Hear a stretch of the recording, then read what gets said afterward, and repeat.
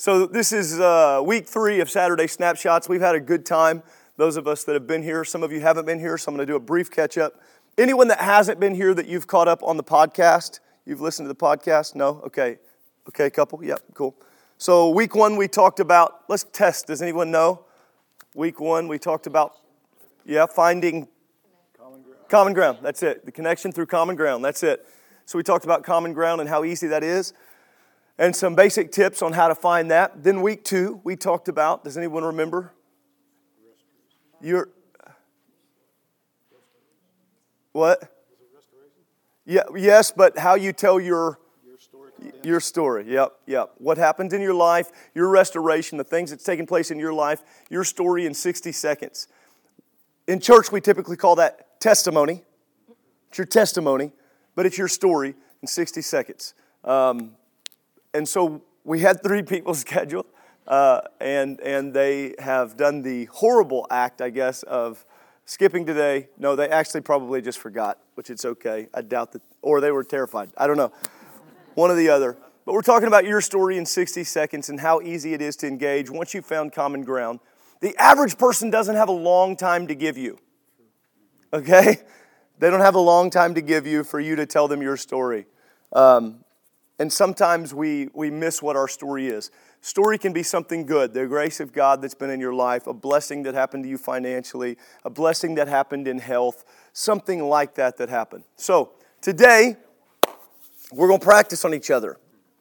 Okay? Some of you are like, yeah. Okay?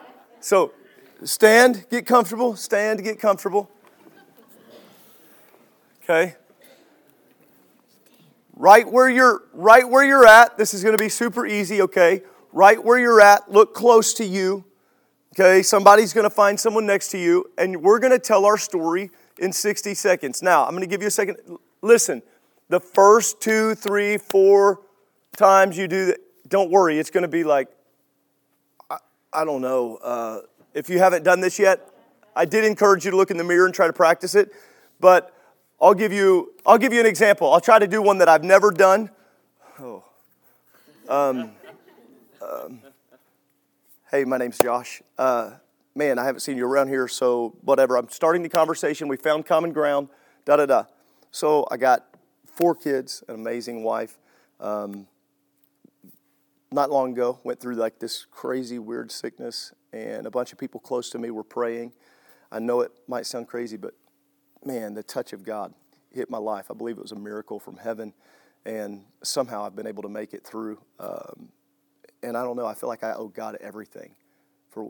Okay, so I've never used that with just a stranger, but that's an easy thing, and I could run down that road. Okay, so it's something that's happened to you either physically, mentally, emotionally. My go-to story is a story that's tied to my father.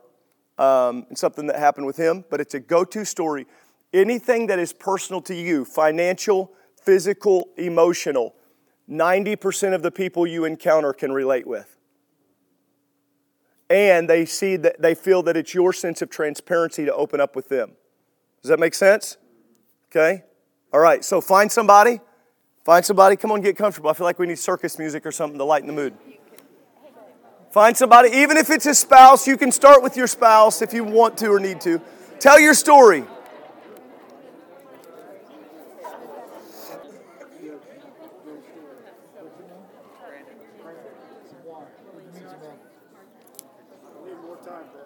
Need more time? That's great.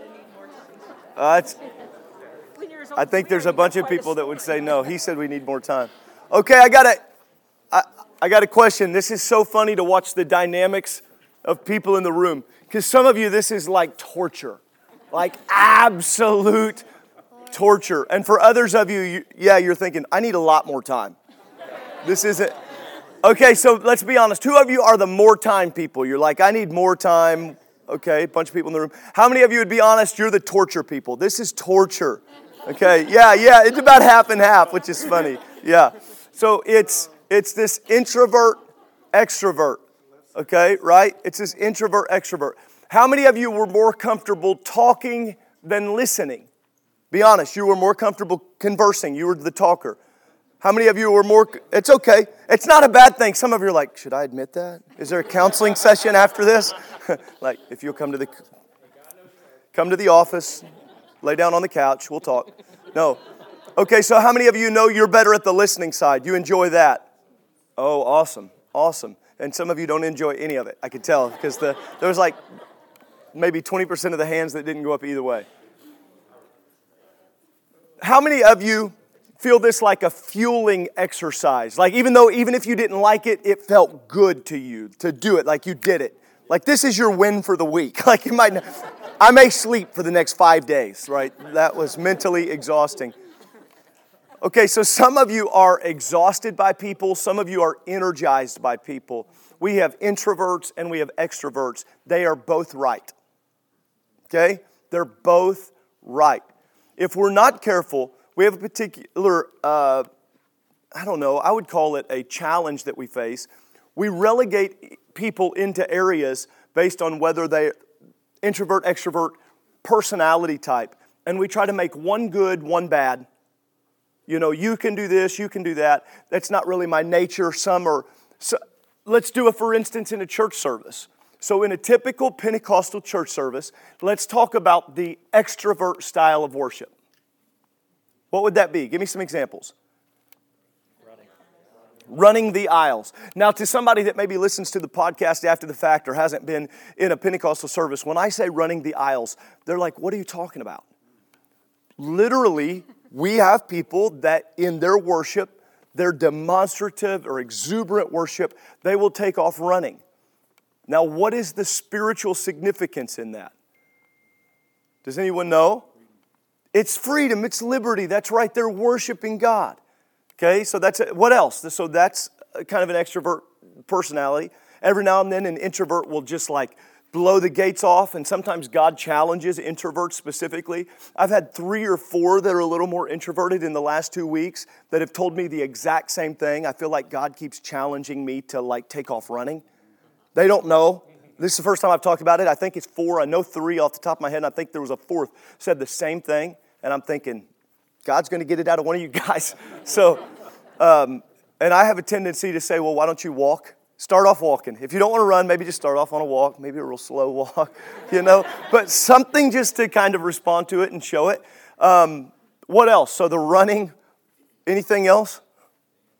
Dancing, yeah, right. I mean, dancing. Have you ever saw someone just absolutely lose it dancing? And those two really don't go together, but lose it dancing. But they do. You've been in that one where like sister so-and-so or brother so-and-so.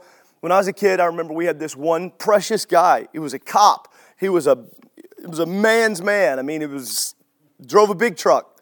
But every now and then in church, he'd have this special like thing hit him. Brother Turner, it was like he had just grabbed 220. And I mean, he would lose it. Like dancing and shouting in the church. But something explosive happened to the church. When he would do it, it was like a wildfire. Spread and everybody took off. He didn't do it every service. He didn't do it every song service. But every now and then it would happen and it would be explosive. Okay, so running, dancing, just these joyful things. What else? Anybody else know? Anybody else have anything? Praying with others. Yeah, okay. Feeling comfortable to go pray with other people.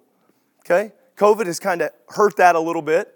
But some are way more comfortable to go up and lay hands or to pray with and for other people. You know, for some people, it is a horrible thing, the thought of crying in church. Showing emotion and expression. I have this vivid memory. I was only 7 years old, so I don't know how, but I have vivid memories of very, very young. I was in my grandmother and grandfather's house. I only had the first 2 or 3 years of my life there. I could walk you through the whole place in my mind.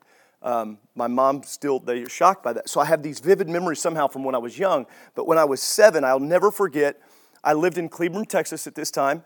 And the pastor was praying for this big old dude. I don't know how big he actually was because I was 7 and I was like this tall, But I remember he seemed like a bear of a guy. And he started weeping. And I'll never forget my pastor, Brother Ashley, saying in the microphone, "It takes a big man to cry." I was only 7, but that stuck with me so much that it's okay It's okay in church for men and women to cry. And sometimes they are tears of sorrow because we're thinking about a loved one, or we're thinking about somebody or sometimes they are tears of joy because we're simply reflecting on the goodness of God.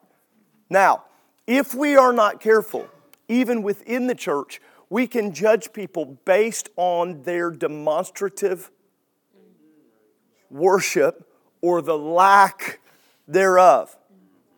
Okay? We're not supposed to do that. Everybody say amen. Amen. All right, we got like 100% amens here. That's great.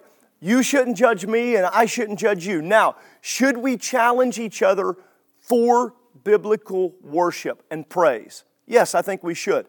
Here's the difference. Praise can be instantaneous in the moment. Worship is lifestyle driven. Okay? So we can praise each other. That's kind of common ground. Praise can be in common ground. I like the shirt you're wearing today. It's nice. Anyway, maybe I could have something. They make that in my size. You know, I say that with kids all the time. A young guy will be walking by and he'll have a cool little suit on. I'm like, you think they make that in my size? That's a pretty cool suit. Probably couldn't fit into yours. I'll give it a try if you'll let me. And I'm trying to praise. I'm having this little bit of a connection. Surface praise with God is very easy. Surface praise is, you're awesome. You're great. We're clapping. Worship is different. Worship follows you out. Okay? Worship is lifestyle. Does that make sense to you? Worship is lifestyle. Worship happens when things die. Worship happens when a living sacrifice is drug up onto the altar and your will is taken care of. So, common ground, your story in 60 seconds. And then I come to number 3, which is a little heavier here today, okay? If you never tell your story, you're a praiser, not a worshiper. If you don't share your story outside of here, you're a church person, but you're not a witness. Okay? When you share your story with someone out there, you're saying, I'm not just an instantaneous praiser, I'm not just an at-church praiser, but I'm a worshiper. This is my lifestyle. And you don't have to be, whether introverted or extroverted. For some of you, talking to one person a week is like that extrovert that talks to 30 people that week. Because that one person, you're like ready to break out in hives. You're talking yourself into it the whole way up to them like, you are going to do this. No, I'm not. Yes, you are. I'm not schizophrenic. You are. You know, you're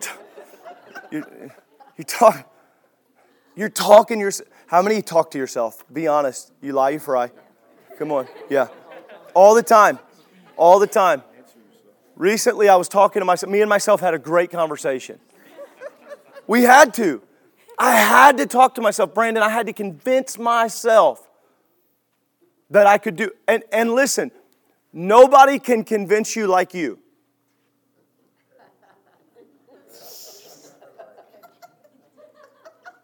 Talk to yourself. Be honest. Now listen, here's why I did this today. I found out in the last so many years of preaching that often in service we'll say, turn to your neighbor and say, turn to your neighbor and smile at them and say, and some people get so uncomfortable. So uncomfortable. I'm doing it intentionally because it's supposed to break down barriers. I always feel like if we can break down human barriers between each other, it makes it easier for the Spirit of God to pour into us. Because we build these facades up, we have these nerves, we have these walls, and they're built up, and so we're kind of in this place. I'm trying to tell you that you will be a greater soul winner if you are not just a praiser here, but you are a worshiper in lifestyle. Being a worshiper is way more than what you wear. It really is. It is way more than just punching your spiritual time clock and starting your day with devotion, and you need to do that. You need, first thing in the morning, you need to start with prayer. You need to start with devotion. You need to start your day, and I would challenge you to end your day with prayer and devotion. I think it is good for us. But as you walk through, how you interact with other people really determines and shows whether or not we are praisers or worshipers. And I would challenge us that we need to be both. How many want Calvary to be a church that is full of demonstrative praise? Don't we love it, the liberty that we're feeling as of late? You understand that while we're feeling this liberty as of late, Not everyone is comfortable with that, but the more that there is, the easier it is for the introverts to hide. Right? They slip their hands up. The more people that are worshiping, the less introverts feel like they stick out.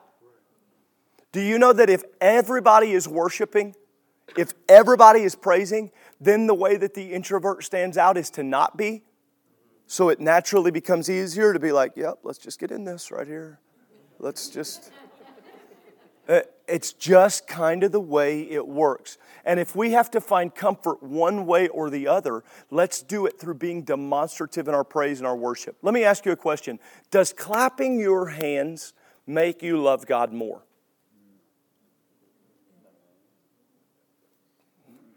Some of you are like, it's a trick question. What's the real answer?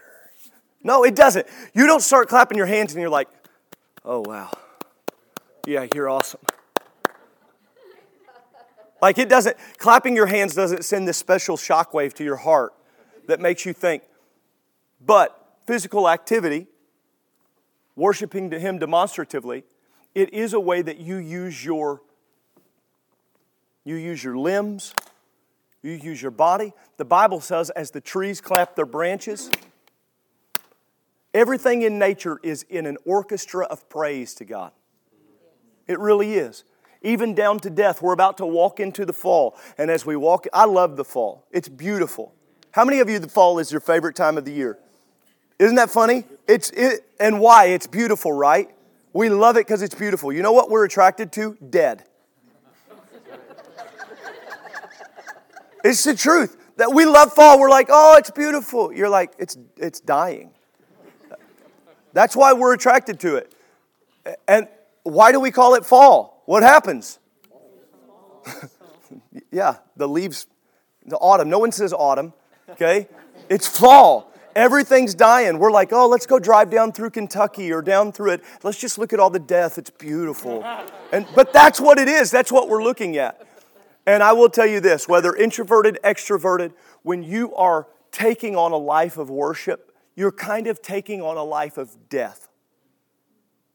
You are preemptively, what are you killing? I'm going to tell you what you're killing. You're killing your ego. You're killing your will. You're killing your desire. Okay? Now, is this to come in here and dance or worship so that everybody can see you? Like you dance with one eye open? Like, who's looking?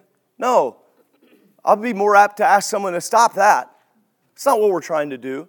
But for the introvert that will step out of a pew and just walk and begin to worship their, I'll tell you what it is. It's like the leaves turning.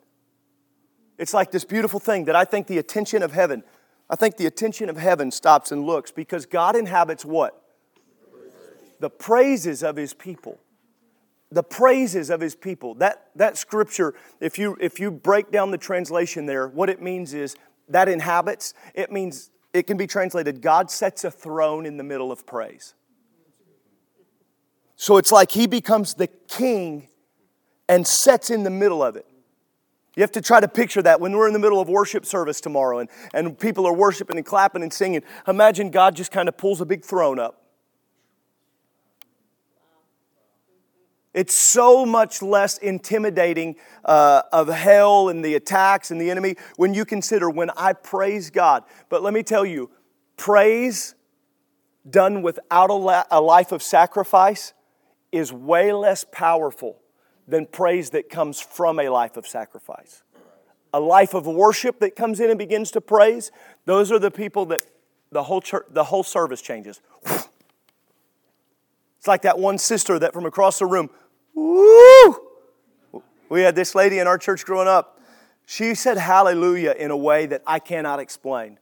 I'll probably preach this at some point, but every now and then, she was my aunt, Aunt Elmita, that was her name. Somebody from that generation remembers that name, Elmita. Aunt Elmita and Sister Lopez, I was never expecting it. I never knew when it was coming. You'd start to feel a little something in the room, but from that left side of the church all the way over there, all of a sudden you'd hear, hallelujah. Like that, and without fail, Sister Halk, here it came. It was amazing. It was amazing. You know why? this lifestyle of worship came into this time of praise. Okay? And here's what I'm telling you. I'm bringing all that for this reason. If you live a lifestyle of worship, that little bit of praise, trying to share your story, God can take that little bitty thing you give, trying to share with somebody, and make it so powerful. So powerful. And you don't even know why, and you don't even know how. I've preached so many different funerals over the years. I was preaching a funeral a handful of years back, and people that came through the line, I did not know them. But during the funeral, I was praising God. This was probably 5, maybe 7 years ago. I had preached the funeral, and I was talking, and as people would come through, especially if I could tell they were unchurched, I'd try to have a brief moment with them. Later that day, somebody had a bunch of people that were not connected to the church. They were not even believers. The lady called me later and said, that guy from work that came, he said when he shook your hand, he said he felt something he has never felt before and asked me what that is. She said I had to explain to him that's the power of the Holy Ghost, what you're feeling. And she said it opened up that opportunity. Why? I think that when you live a life of worship and then you get the chance to praise God in front of somebody, it can become this powerful thing. We are not inviting people to the block party so we can check off a list. We are not inviting people to church so we can check off a list. Ladies and gentlemen, the only reason we share our story is because we want to go from sharing our story here to worshiping Him together there. That's it. It's all tied to heaven. And so if your story is tied to eternity, if your story is tied to eternity, wait a minute, you said I could talk about the time that the check came in the mail or the time that the body was healed or yeah, but your story is not tied to getting you glory. Right?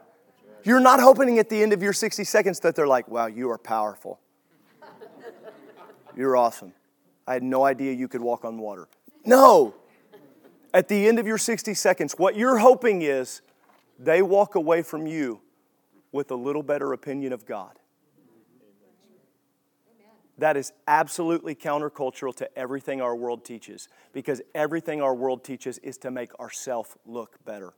When they walk away from a conversation with you, your life of worship just became 60 seconds of praise to Him. It's a pretty powerful thing. Questions? Any questions? Yeah, Brother Ryan. Saying how we worship the Lord in the sanctuary and the Father is coming in. Our worship tears down what's hindering them. I believe that. I believe that. Our worship tears down what hinders them. And I always use the illustration of a wildfire. It has the ability to, what starts here has the ability to leap onto someone else. I will tell you when it's hard for it to tear down what's hindering them. When they feel that you are in another class. Right. Okay? When they feel, that's why I believe that our altar call, how many times have I said it now? Who can repeat this? The altar call starts, we're not there yet. Thank you, somebody said it, in the parking lot. When I'm praying every time when I'm walking through the parking lot, I'm looking at the far corners. I'm wondering how long we can go until I got to start having shuttles here at the far corners so we can shuttle people to the doors. It's got to start out there. It's got to start out there. When they show up, when my family shows up, a family like mine, that they've jumped through all these hurdles and they come, I want people to know them. They cannot still somehow get into our pews and feel like the people around them are in a different class. There's no big I's or little U's. I never, again, I'm going to repeat this. I never introduce myself to a visitor as brother anybody. Now, in this role, I might say, hey, I'm Pastor Carson. I do have a tendency to do that, but 99%, I think, of the time, did it even today. Hi, I'm Josh Carson. That's my name. That's how I introduce myself. I'm not trying to divide us by status off the start. Now, do I believe in brother so-and-so and sister so-and-so? Yes, I do. Absolutely. I believe in it not only for respect, but I believe in it for the part of the body. But I'm going to tell you right now, when I encounter prodigals, I call them brother so-and-so or sister so-and-so. Because one of the greatest, we don't even think about it, but one of the greatest ways that we divide prodigals is we call them by their first name now and we don't call them brother or sister anymore. And it plays into the psychological barrier as to why they never come back to church because they don't feel like they can be received back anyway. Does that make sense? Great point though. So if you can have relational value, Brother Ryan, with them, you can have a little bit of a connection, and then they can see you worshiping God. It has the tendency. But there again, it goes back to when everyone's worshiping, it makes it easy for everyone. I've had so many fun conversations over the years where people are just crying in the presence of God and they don't know why. You ever see, don't even know why? And it's a good cry. Crying in church has a tendency to feel really good. I don't know, I just like it. Yeah. Just pouring that emotion out before God. Okay. What else? Any other questions or comments? I have a question. Yep. When you said about the prodigals, Yeah. and brother and sister, Yeah. have you ever found that that could be, I guess in my mind, I think it could be offensive, just that they think that you're trying to be a church? I've never offended anyone out saying that. Yeah, I don't think I've never offended anybody, at least that I know of. And if I do offend them, I'd rather offend them through love than them think I'd rather offend them and them thinking he's reaching for me than offend them thinking I don't care anymore. And so, I've never heard that. yeah, it's not taught. It's not taught. Thank you. We have won back more prodigals personally by inviting them, not to church, but inviting them. One guy I'm thinking of, we invited him to go sledding. One guy, we invited him to go play a round of golf. One guy, and when we talked to him, it's just like, man, Brother Fullen, how are you? Haven't seen you in a while.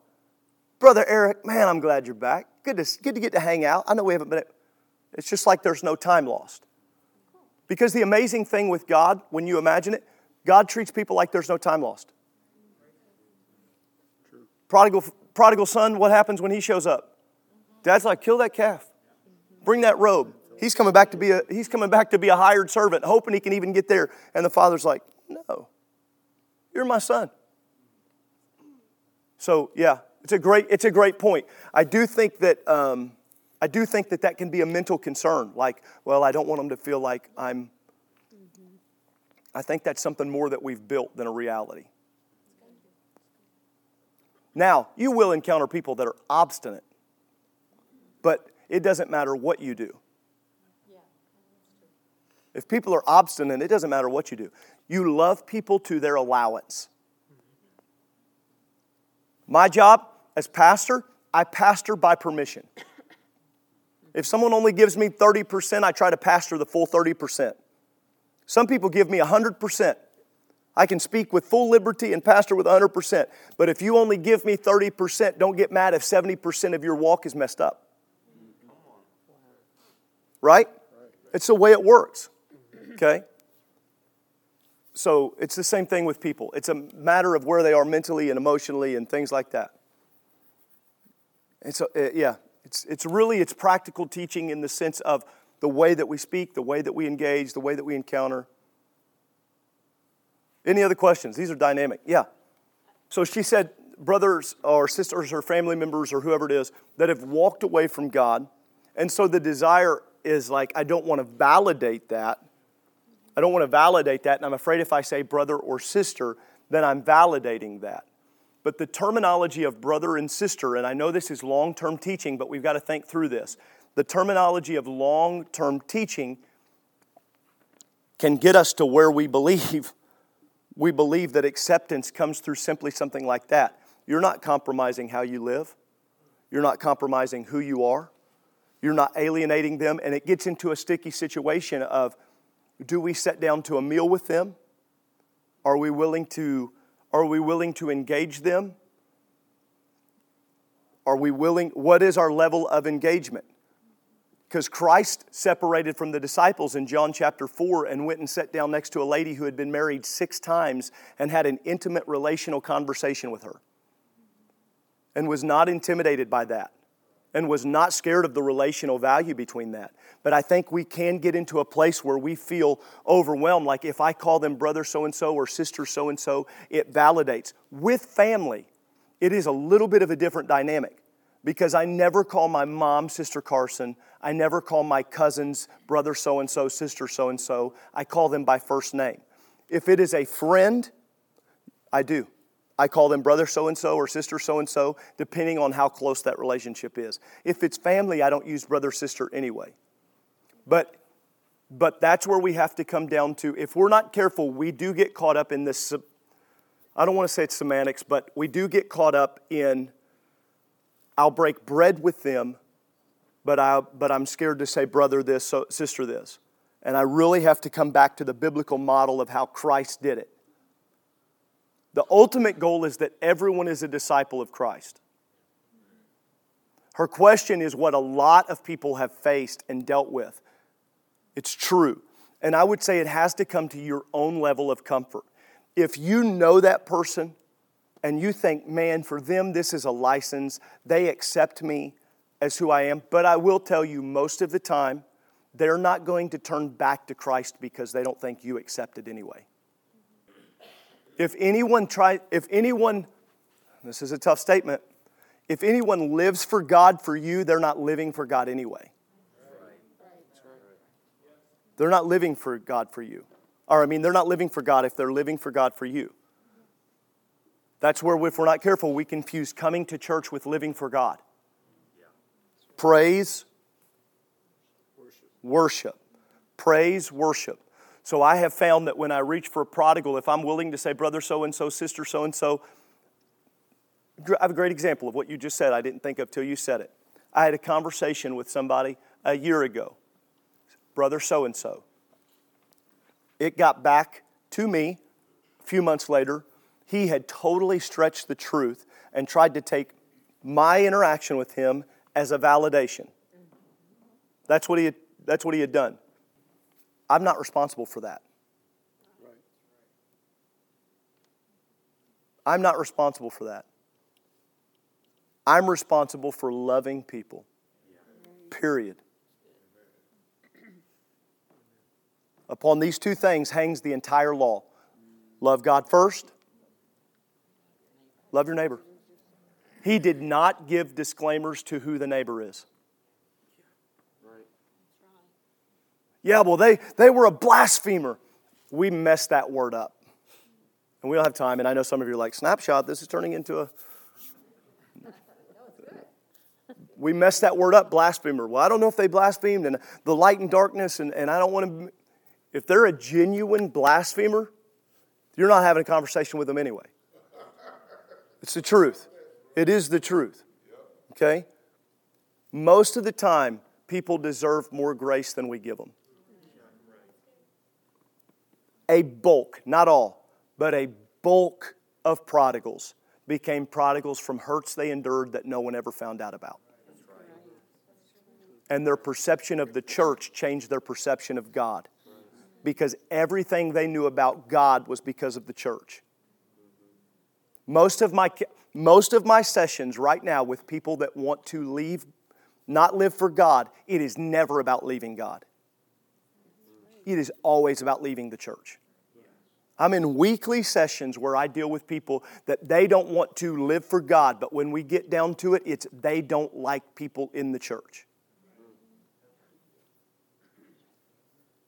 I am not responsible for I can't make you live for God.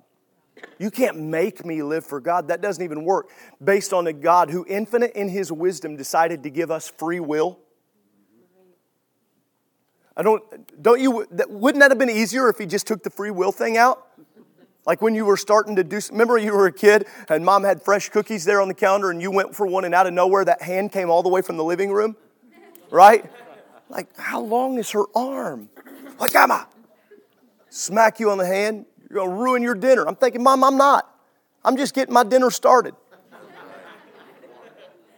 Don't you wish when you started into sin or you started to say something wrong or you started to do something wrong? But it doesn't. You can go right on ahead and say the wrong thing, do the wrong thing. The average person, and when we talk about prodigals that walked away, a lot of times what we're dealing with people whose lifestyle disciplines have changed. Is that pretty accurate? We're dealing with people whose lifestyle disciplines have changed. So they are at a different level of visible consecration. Do I believe that lifestyle disciplines are critical? 100%.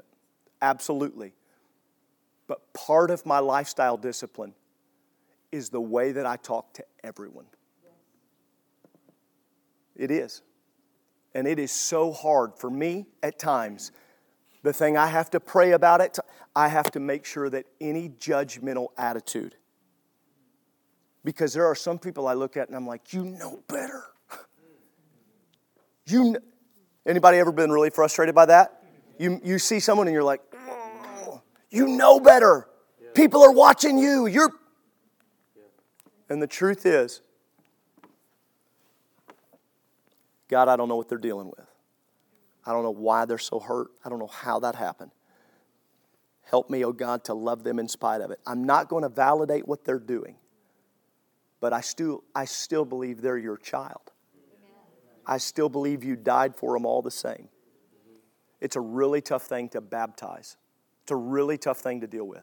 I've got friends right now, and to her point, I have friends right now that were major influences in my life that no longer live for God. They don't even live for God, much less preach.